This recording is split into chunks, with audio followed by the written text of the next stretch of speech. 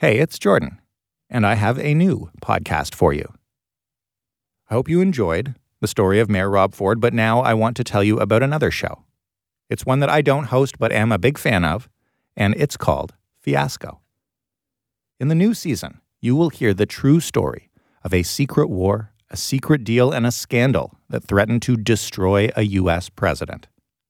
Until, somehow, it didn't. Does that sound familiar? It is not what you think. So we are pleased to share the following episode of Fiasco from our friend Leon Nafok and Luminary Media. We think you'll love it, and when you're done, you can hear the full story only on Luminary. So enjoy this episode, and then go to luminarypodcast.com or download the Luminary Podcast app and get the full season of Fiasco, Iran-Contra. On October 13th, 1983, a Long Island dad named Kevin Katke spent his day at work dealing with bullshit. Katke was a maintenance engineer at a Macy's department store in Bayshore, a down-on-its-luck hamlet about an hour and a half east of New York City. Katke came home exhausted from a series of disasters at the store. First, the escalator had broken down. Then, someone poured a vat of grease down a drain, which caused the pipes to back up all over the building. Then, the elevator stopped working. He was really tired and in a terrible mood when he got home, and his wife was making a racket in the kitchen. This is Nita Renfrew, a former journalist who got to know Kevin Katke while reporting on the Iran-Contra scandal. He said it was the worst day he'd ever had at Macy's. As Renfrew later wrote in a story for New York Magazine, Katke walked into his house that night to find his wife mad at him for being late for dinner, and his 10-year-old daughter doing her homework in front of the TV. Then, a little after 7:30, the phone rang. On the line was Katke's other life. And all of a sudden he got this phone call from the White House. The person calling from the White House was a contact of Katke's, a career CIA officer who had recently joined the staff of the National Security Council. And he says to Kevin, "I'm turning you over to Colonel North." And he gives him North's number, and he says, "Call him in the morning. He's waiting to hear from you." If you know anything about Iran-Contra, it's probably the name Oliver North. But back in October of 1983, North was not yet the star witness in an international scandal. He was not yet a poster child for unencumbered American patriotism. He was just an obscure figure in the White House bureaucracy. Neither Kevin Katke nor anyone else had ever heard of him. Still, the National Security Council had a direct line to the President of the United States. Katke was excited at the prospect of making himself useful to someone so high up in the government. He had been trying to make himself useful in this way for several years. Together with three friends, a stockbroker, a building inspector, and a carpenter, Kevin Katke had formed what amounted to a volunteer intelligence-gathering operation. They traveled abroad, they made contacts with people who gave them information about foreign governments, and they tried to get important people in Washington to listen to their findings. They were like a troop of Boy Scouts. You know, they were out there, they wanted to have an adventure and do positive things while they were doing it. You know, that's what Boy Scouts do. Oliver North would later tell Iran-Contra investigators that Kevin Katke was a right-wing ideologue and compared him to a rogue CIA agent. I doubt Katke would have taken it as an insult. He was a self-professed patriot, an enthusiastic foot soldier in America's Cold War with the Soviet Union. When Nita Renfrew interviewed him, Katke told her that if there was ever anything he could do to set the Soviets back a peg, he would do it no matter what. He believed that communism needed to be defeated in the world, and that we had pulled out of Vietnam and when we should have won the war. He felt that the government needed a lot of help, that we as citizens of the country needed to help the government. Kevin Katke and Oliver North had a lot of that in common. North had been an unwavering believer in the Vietnam War since his days at the U.S. Naval Academy in the late 1960s. Each man who wears the Academy ring embarks upon a splendid, worthwhile career in the highest traditions of the United States Navy. He had looked forward to deployment, and when he was injured in a car accident during his first year, he worried that it would delay his graduation and cause him to miss the war entirely. During his recovery, North was so focused on getting better in time that according to a neighbor, he took to jumping off the roof of a garage over and over again in an effort to strengthen his legs. In the war today, American B-52 bombers dropped tons of explosives on dense jungles near Cambodia. North ended up fighting in Vietnam for about a year. While overseas, he wrote letters home to his parents, expressing his frustration with Washington lawmakers who were unwilling to fully get behind the war. Most of all, he wrote, "I wish the politicians would get off their fat, soft posteriors and come through with something, one way or the other, to clear this mess up." I think that reflects a frustration common among military guys with Congress or the administration for tying their hands in battle. That's journalist Ben Bradley Jr. He's the author of Guts and Glory, The Rise and Fall of Oliver North, which was published in 1988, 2 years after North became a household name as a result of the Iran-Contra scandal. And, these guys would typically feel, well, shit, if they could just unleash us, we'd have this thing wrapped up sooner rather than later. The Vietnam War dragged on for years after North returned home. Finally, after losing nearly 60,000 men, the United States pulled out its troops in 1973. In Saigon today, the last of the American troops got on airplanes and flew out of Vietnam, ending the longest military involvement in the country's history. As far as North was concerned, the politicians who had ordered an end to the war had committed a grave sin, both against American forces who had been prevented from fulfilling their mission, and against the soldiers in South Vietnam who had been counting on the U.S. in their struggle against communism. The politicians had caved to pressure from an uninformed public. They raise their voices, their placards, and they march against the government. As North later put it, America lost the war in Washington, not in Vietnam.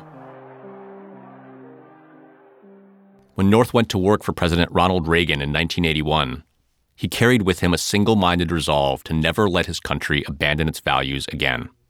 And though he was part of the government now, he was not going to be precious about accepting help from like-minded outsiders.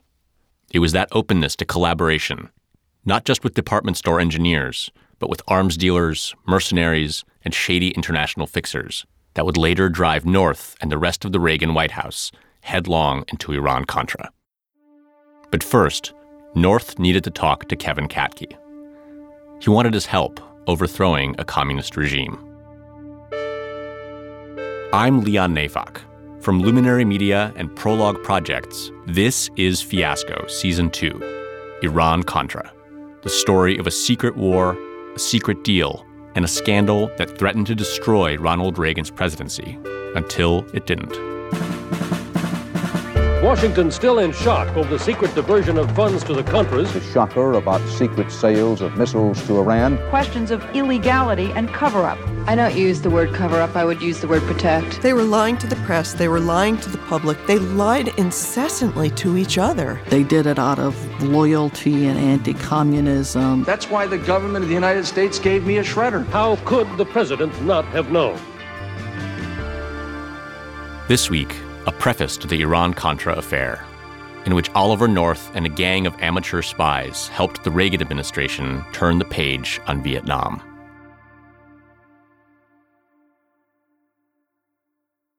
Kevin Katke's wandering path into Oliver North's orbit began in the early 1970s, when an eccentric neighbor started bending Katke's ear about the political situation in Jamaica. The neighbor said that counter-revolutionaries there were plotting to overthrow the socialist prime minister. Maybe Katke could help. Here again is Nita Renfrew. Kevin was very charismatic. So he could get people to do things that nobody else could get them to do. It's like he could walk into places and, it's like he just had an air about him that he was in charge. Katke started taking time off from work so that he could make regular trips to Jamaica with his neighbor. They hung out on the beach, developed relationships with right-wing dissidents, and then tried to tell the CIA about what they were hearing. Eventually, Jamaica elected a right-wing prime minister and no longer needed Katke's help. But spending time on the island had activated him politically. When Iran was taken over in 1979 by religious extremists who professed to hate America, Katke went to Wall Street and sold T-shirts that said, "Iran sucks." He spent the money organizing an anti-Iran rally on Long Island. Then, in 1981, Katke turned his attention to the tiny Caribbean nation of Grenada. Grenada, Carriacou, and Petite Martinique make up a small country in the Caribbean Sea. Grenada had a population of about 100,000 people. Since 1979, it had been run by a political party of young Marxist revolutionaries. They took control of their lives and their future through a revolution on March 13, 1979, the first revolution in the English-speaking Caribbean. Despite its small size, Grenada was a top concern for the Reagan administration. They were aware that the Marxists who ruled the island had sought the help of Fidel Castro, the communist leader of Cuba. Together, they were building an ambitious new airport in Grenada. The theory in the White House was that this airport would be used as a base for Soviet reconnaissance planes. To Reagan, Grenada was part of a red triangle that included Cuba to the north and Nicaragua to the west. In March of 1983, Reagan gave a televised address from the White House advocating for an expansion of the defense budget. In making his case, he emphasized the emerging communist threat in the Western Hemisphere. On the small island of Grenada, at the southern end of the Caribbean chain, the Cubans, with Soviet financing and backing, are in the process of building an airfield with a 10,000-foot runway. Grenada doesn't even have an air force. Who is it intended for? By the time Reagan gave that speech, Kevin Katke was already in contact with several Grenadian dissidents who had emigrated to New York. Among them was a lawyer who had worked for the Grenadian government before the revolution in '79. The lawyer told Katke that he wanted to get the Marxists in Grenada out of power. And Katke, along with his neighbor and two of their friends from town, decided to help him in his quest. Together, they created a think tank-style organization that they christened the Grenadian Movement for Freedom and Democracy. Katke also let the lawyer live in a boat docked behind his house. And they went and they bought clothes at thrift shops for him, so he'd have some nice suits and ties and so on. And then they would drive him and other people down to Washington to talk to the Congress and so on. It was during one of these trips to Washington that Katke met the man who would later put him in touch with Oliver North. His name was Constantine Menges, and he was an ideal audience for a group of guys advocating for regime change in Grenada. Constantine Menges was an idealist, very much like Kevin was. You know, like Kevin, I mean, he believed that communism was taking over and that they had to combat this for the good of those people. The night Menges called Katke to tell him about Oliver North, the White House was keeping an especially watchful eye on Grenada. There's a real power struggle going on tonight in the tiny island country of Grenada in the Caribbean. It appeared that a radical faction of the Grenadian government had staged a military coup in the capital city of St. George. These radicals seemed to be closely aligned with the Soviet Union, and they had placed Grenada's prime minister, who was comparatively moderate, under house arrest. Diplomatic sources warn that the situation in Grenada is still confused and uncertain. They say it's still not clear exactly who will emerge as the new prime minister of Grenada. The coup in Grenada touched off a series of meetings within the National Security Council. You've almost certainly heard of the NSC, but it's worth stopping to provide a bit of background on it, because it ended up becoming the central staging ground for the Iran-Contra affair. Basically, the NSC was created after World War II as an arm of the executive branch that advised the president on foreign policy. Its members included the head of the CIA, the Secretary of State, and the Secretary of Defense. It also included the National Security Advisor, who oversaw a staff that worked specifically for the National Security Council.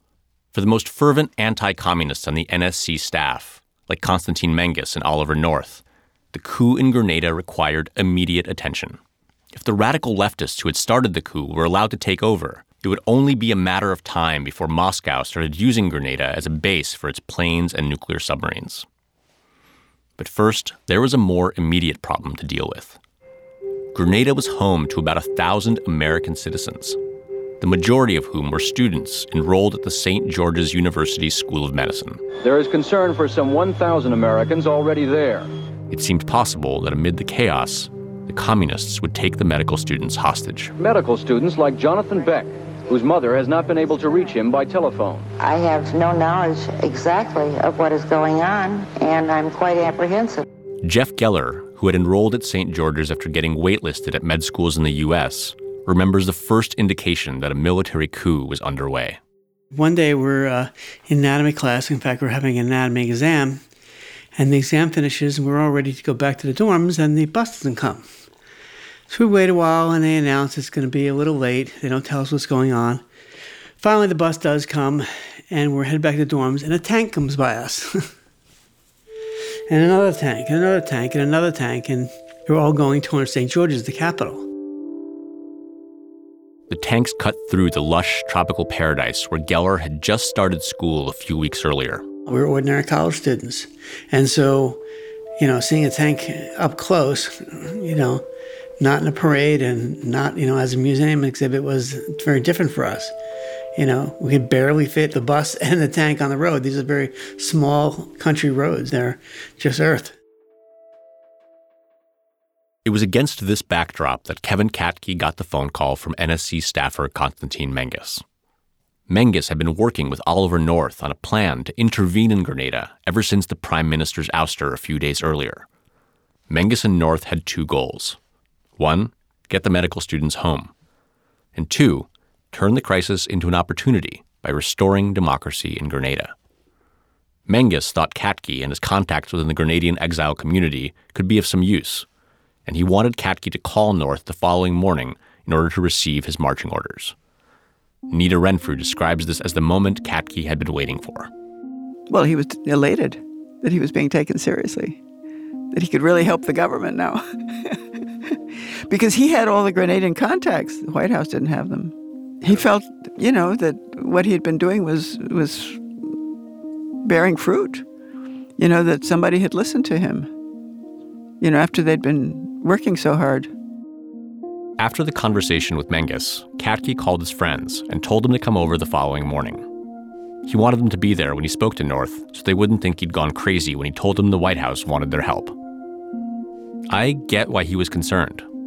When I first read Nita Renfrew's story about Katke in New York Magazine, my first question was, why on earth did anyone in the government give this random guy the time of day? It was something Katke himself wondered about.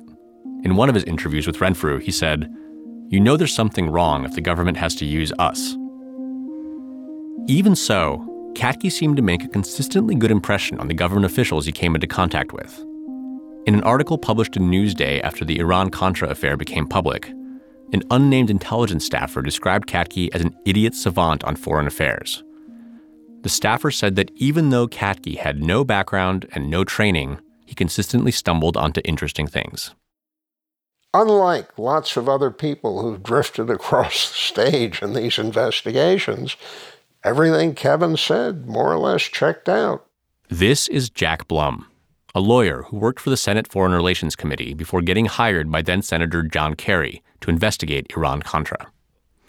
Blum got to know Katke in the course of that investigation, and he came to rather like him. There are people who get involved in things like this who are evil.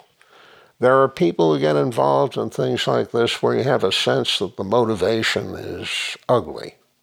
None of that applies to Kevin. What you get is what you see, and that's that. Blum told me I shouldn't be so surprised that Katke could be useful to someone in Washington on the subject of Grenada. If you were looking for intelligence in the Caribbean in 1983, he said, you could do a lot worse than spending time in New York. Brooklyn has any number of these expat communities from places all over the world. And frequently, if you want to know what's going on in one of these places, the best place to go is a saloon in Brooklyn, where there are expats who are talking to the family back home, who are communicating, and who know, this is what's happening. Blum said there was another, even more important reason why foreign policy officials in the Reagan administration might have found Katke to be an appealing collaborator. His very anonymity and the vast distance separating him from the corridors of power were exactly what made him valuable. And when you have people like Katke and company, they're kind of perfect people to put to work on the project because they're motivated. They go in, they think they're doing the right thing, yet they're not government employees. They're strictly volunteers, and that makes it just perfect because there's no attribution, no fingerprints left on whatever they do. Later, when Katke's adventures in foreign affairs came to light amid the Iran-Contra scandal, they were written about both as a comic diversion and as a tragic sign of the times. On one hand, Katke and his crew were, quote, oddball operatives and a bunch of nutcases.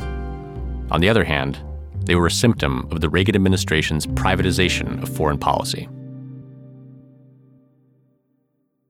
On the morning of Friday, October 14th, Katke and his friends crowded around a phone and listened as Oliver North told them what he wanted them to do. It turned out that the medical school in Grenada was headquartered on Long Island. In fact, its offices were in Bayshore, the same town as the Macy's where Katke worked. North wanted Katke to go over to the medical school office and ask the administrators to formally call back their students from Grenada, essentially to put it on the record that an evacuation was needed. Katke wasted no time before showing up with one of his friends at the St. George's office and requesting a meeting with the school's chancellor, Charles Modica. Here is how Modica remembers it. 2 visitors came in to the U.S. headquarters of the school and ended up speaking with our attorney and professed to be involved with the United States government, but it never got to the level where I even wanted to meet them. We thought there was something fishy about the whole thing, frankly. And so Katke and his friend were turned away. They had failed to complete their first mission for Oliver North. But that did not stop North from coming back to them with another task when the situation in Grenada took a turn for the worse. This is NBC Nightly News, reported by Tom Brokaw. Good evening. There's been a brutal and bloody coup on the tiny Caribbean island of Grenada. On October 19th, 6 days after the Grenadian prime minister was put under house arrest, he was executed by a firing squad along with several members of his cabinet. Then, the leader of the coup announced a 24-hour curfew, warning that anyone who was caught violating it would be shot on sight. Grenada has shut down its airport to all visitors. Military troops are patrolling the streets with orders to shoot to kill.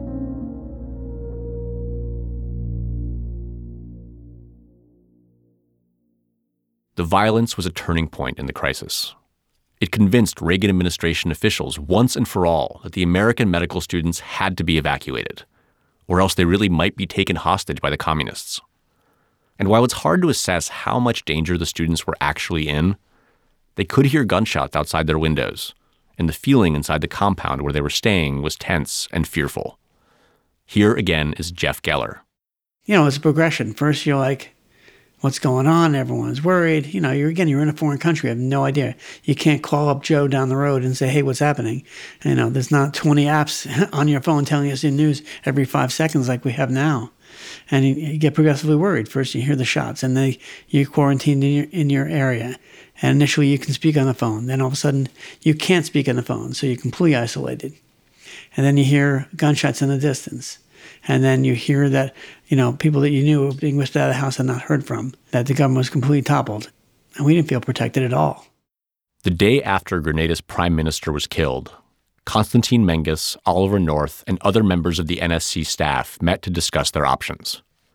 Menges made the case for invading the island, getting the students to safety, and permanently removing Grenada's communist government. After the meeting, Menges went to North's office. There, they worked with North's secretary, Fawn Hall, on a proposal to Vice President George H.W. Bush, as well as the Secretary of Defense and the head of the CIA. According to Menges' memoir, North was relieved that the invasion seemed to be coming to fruition. Menges quotes him saying, "When you showed me the plan last week, I never thought it would get this far. Maybe we'll really do something for a change."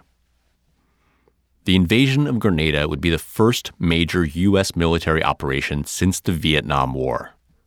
And if it was successful, it would be the first instance of the U.S. actually ousting a communist regime.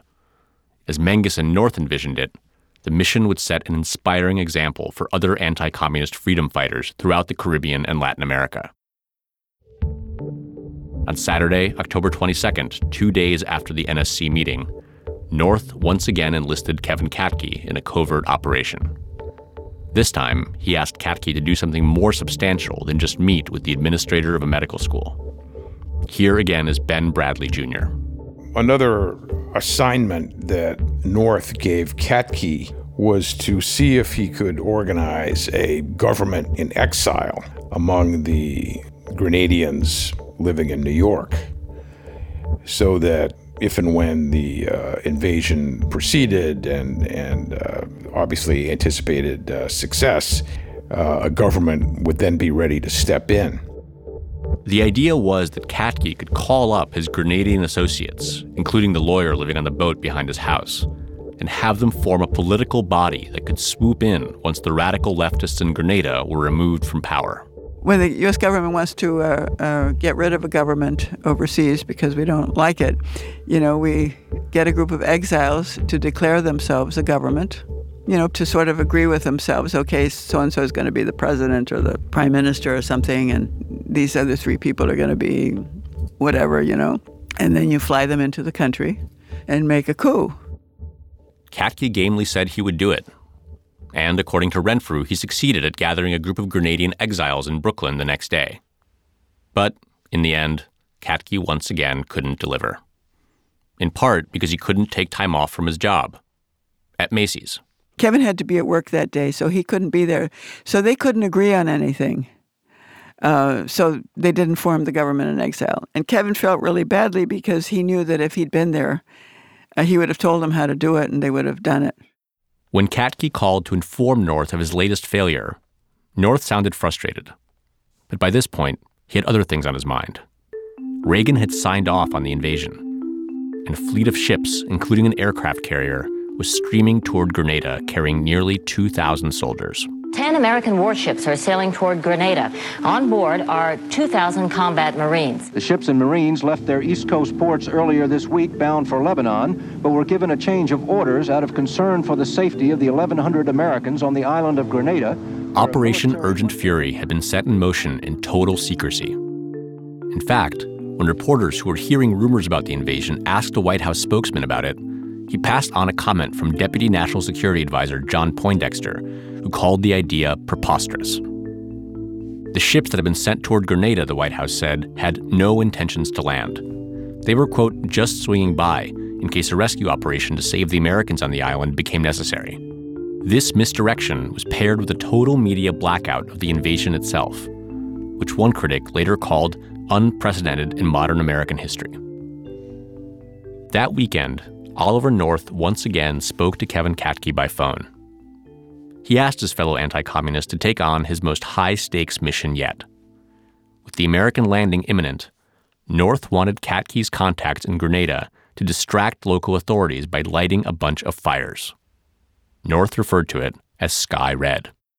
Sky Red was North's term for a diversion that he wanted Katke to help create. North had this idea to have operatives on the island who were secretly supporting the United States to set a series of fires in order to create chaos throughout the island, which would divert the official attention away from, the beaches where the Marines and other U.S. soldiers started to land. The invasion was scheduled for the early morning hours of Tuesday, October 25th. Konstantin Menges worked late the night before. On his way out, he stopped by room 208 of the old executive office building, where he and North had spent a very long week planning for the invasion. According to his memoir, Menges found North asleep on the couch, and before heading home, he covered him with an overcoat. Meanwhile, Katke got in touch with a Grenadian auto worker in Brooklyn who had a lot of contacts on the island. Katke told him about North's idea for Sky Red, and the guy seemed confident that he could make it happen. But the next morning, as helicopters carrying American troops flew over Grenada, the sky was not red. No one had set any fires. The invasion started before dawn this morning. About 1,900 U.S. Army Rangers and Marines this morning assaulted the small island. Our paratroopers have fanned out and are now in St. George's, the capital, and other communities around St. George's and the Port Salinas airport. How the invasion of Grenada went depends on what you emphasize. On the one hand, the Americans made relatively quick work of the communist resistance, setting the stage for elections to be held about a year later. On the other hand, the operation was marred by abysmal intelligence.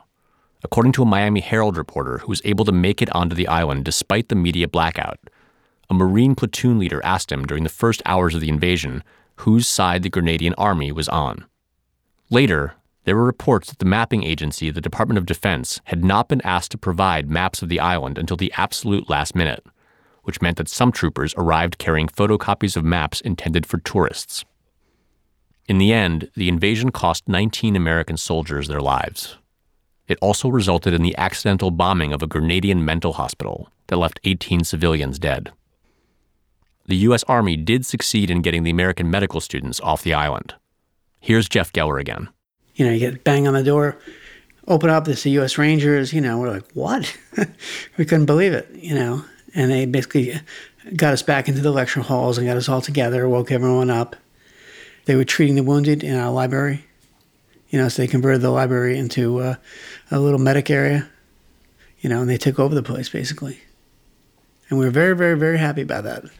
35 minutes from now, by our clock, the first plane loads of Americans who have chosen to leave Grenada are expected to arrive in Charleston, South Carolina. When Geller's plane landed on the tarmac, he and several other students got on their knees and kissed the ground in an apparent show of gratitude for being back on American soil. There's somebody kneeling down and kissing the ground. A number have done that as they begin to get on buses to go and be debriefed in part by the State Department before they make their way to their homes. Later, Oliver North regaled the group of Reagan aides with the dramatic story of the students' rescue.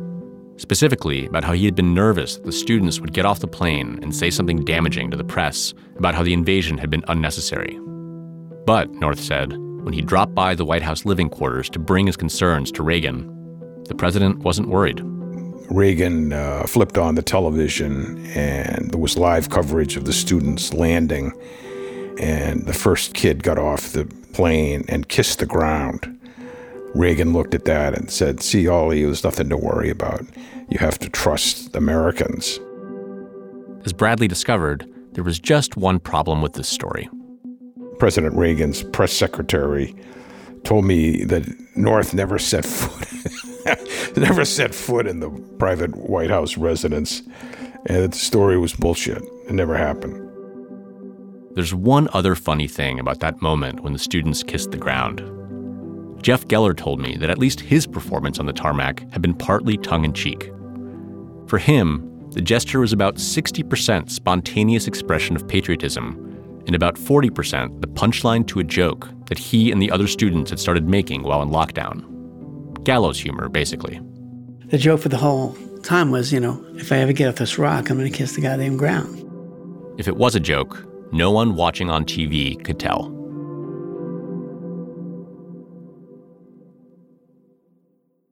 The Grenada invasion was a huge political victory for the Reagan administration. A Washington Post ABC News poll in early November of 1983 found that 71% of respondents approved of Operation Urgent Fury. 63% approved of Reagan's overall job performance, his best rating since his first year in office. In their book about the Reagan years, Landslide, journalists Jane Mayer and Doyle McManus described the invasion as a metaphor for nothing less than the country's willingness to overcome the paralysis that had followed the Vietnam War. Oliver North embodied that willingness. Later, when newspapers started writing about him in the context of the Iran-Contra scandal, North's role in the planning of the Grenada invasion was typically listed as his first major contribution to Reagan's foreign policy agenda. Here again is Senate investigator Jack Blum. When he actually persuades people to get in line and they're doing the Grenada invasion, he's the hero of the day. And that puts him in position to be the guy who says, and this is what I think we ought to do next. And that's where the fun began. Kevin Katke and his friends came out ahead too, despite their repeated failure to carry out the missions Oliver North assigned them. North didn't seem to hold it against them. A week after the Grenada invasion, he invited the gang to Washington and thanked them personally for their efforts. And Kevin, from that point, he thought that North was his hero. He thought that North was lily white, that he was a complete idealist and that he wanted to help the world and so on. And I think North was what Kevin would have wanted to be. I've been trying to put my finger on what I find so ominous about the story of Kevin Katke falling in with Oliver North. There's something about it that just feels wrong, like It's not how the government is supposed to work. Ben Bradley's theory is just that Katke had something the White House didn't. In some ways, he seemed to be the only game in town. He was down on the CIA North and didn't think that they really had any reliable on-the-ground intelligence of what was happening in Grenada. So I think it was a question of Katke filling a vacuum as North saw it. So therefore, he came to be reliant on him. Jack Blum put it slightly differently. I think it was a time when lots of deranged things were happening inside the U.S. government. I think it was a time when people who came into the administration, the Reagan administration, believed that the world was their toy and you could do anything. As long as it was all covert and anti-communist, you could go play. And I think there were people who, liked that idea and ran with it. Iran-Contra is a story about running with it. It's a complicated story that spans the globe.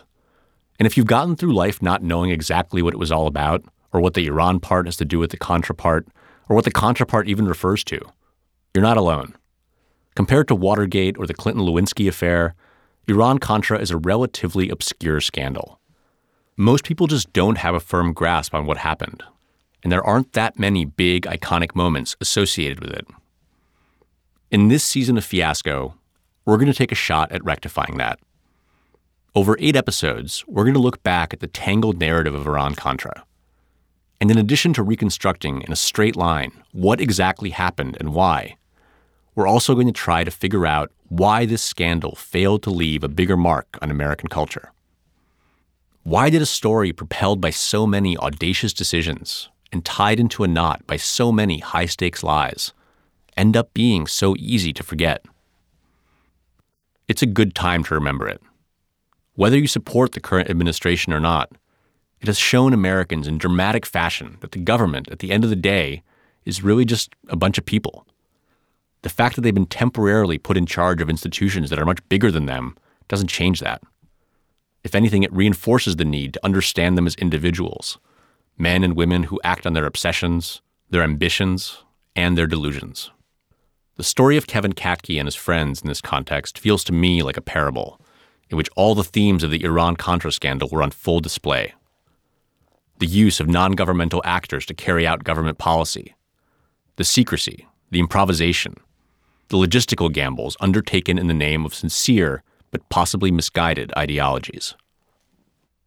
I should add, by the way, that I tried really hard to get in touch with Kevin Katke. I called, I emailed, I couldn't find him. And when I reached people who knew him, they declined to help me get to him.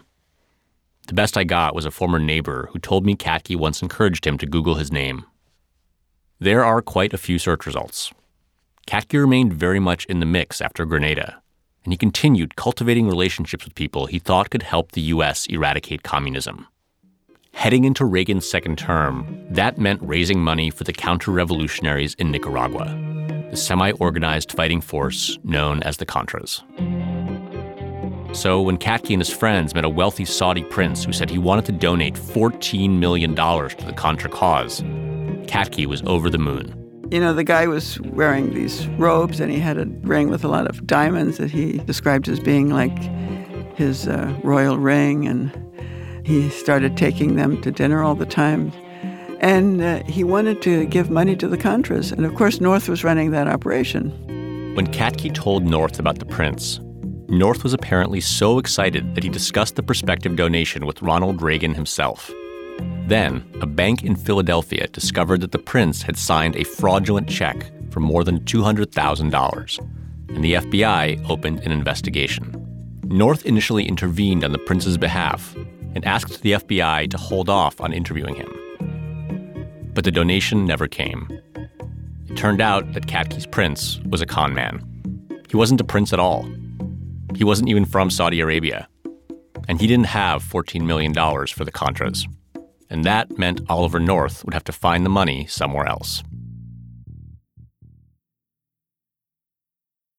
When I was young, It seemed to me the whole wide world would soon be free, but communism is on the rise, and Satan has a new disguise. Fiasco is presented by Luminary Media and Prologue Projects. The show is produced by Andrew Parsons, Madeline Kaplan, Ula Kulpa, and me, Leon Nafok. Our editor is Camilla Hammer. Our researcher is Francis Carr, with additional archival research from Caitlin Nicholas. Fiasco's score is composed by Nick Sylvester of God Mode. Our theme song is by Spatial Relations.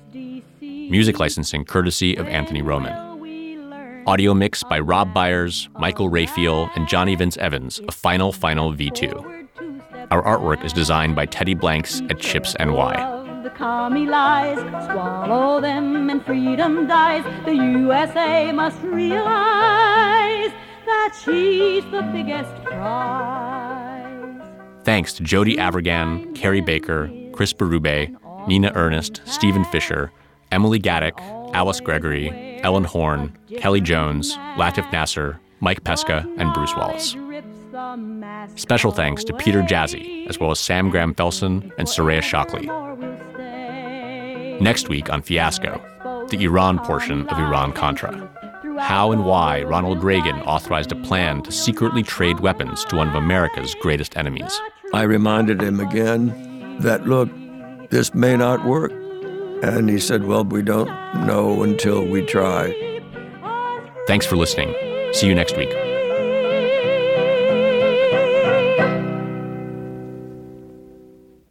Hey, it's Jordan again. I am back. I hope you liked that episode.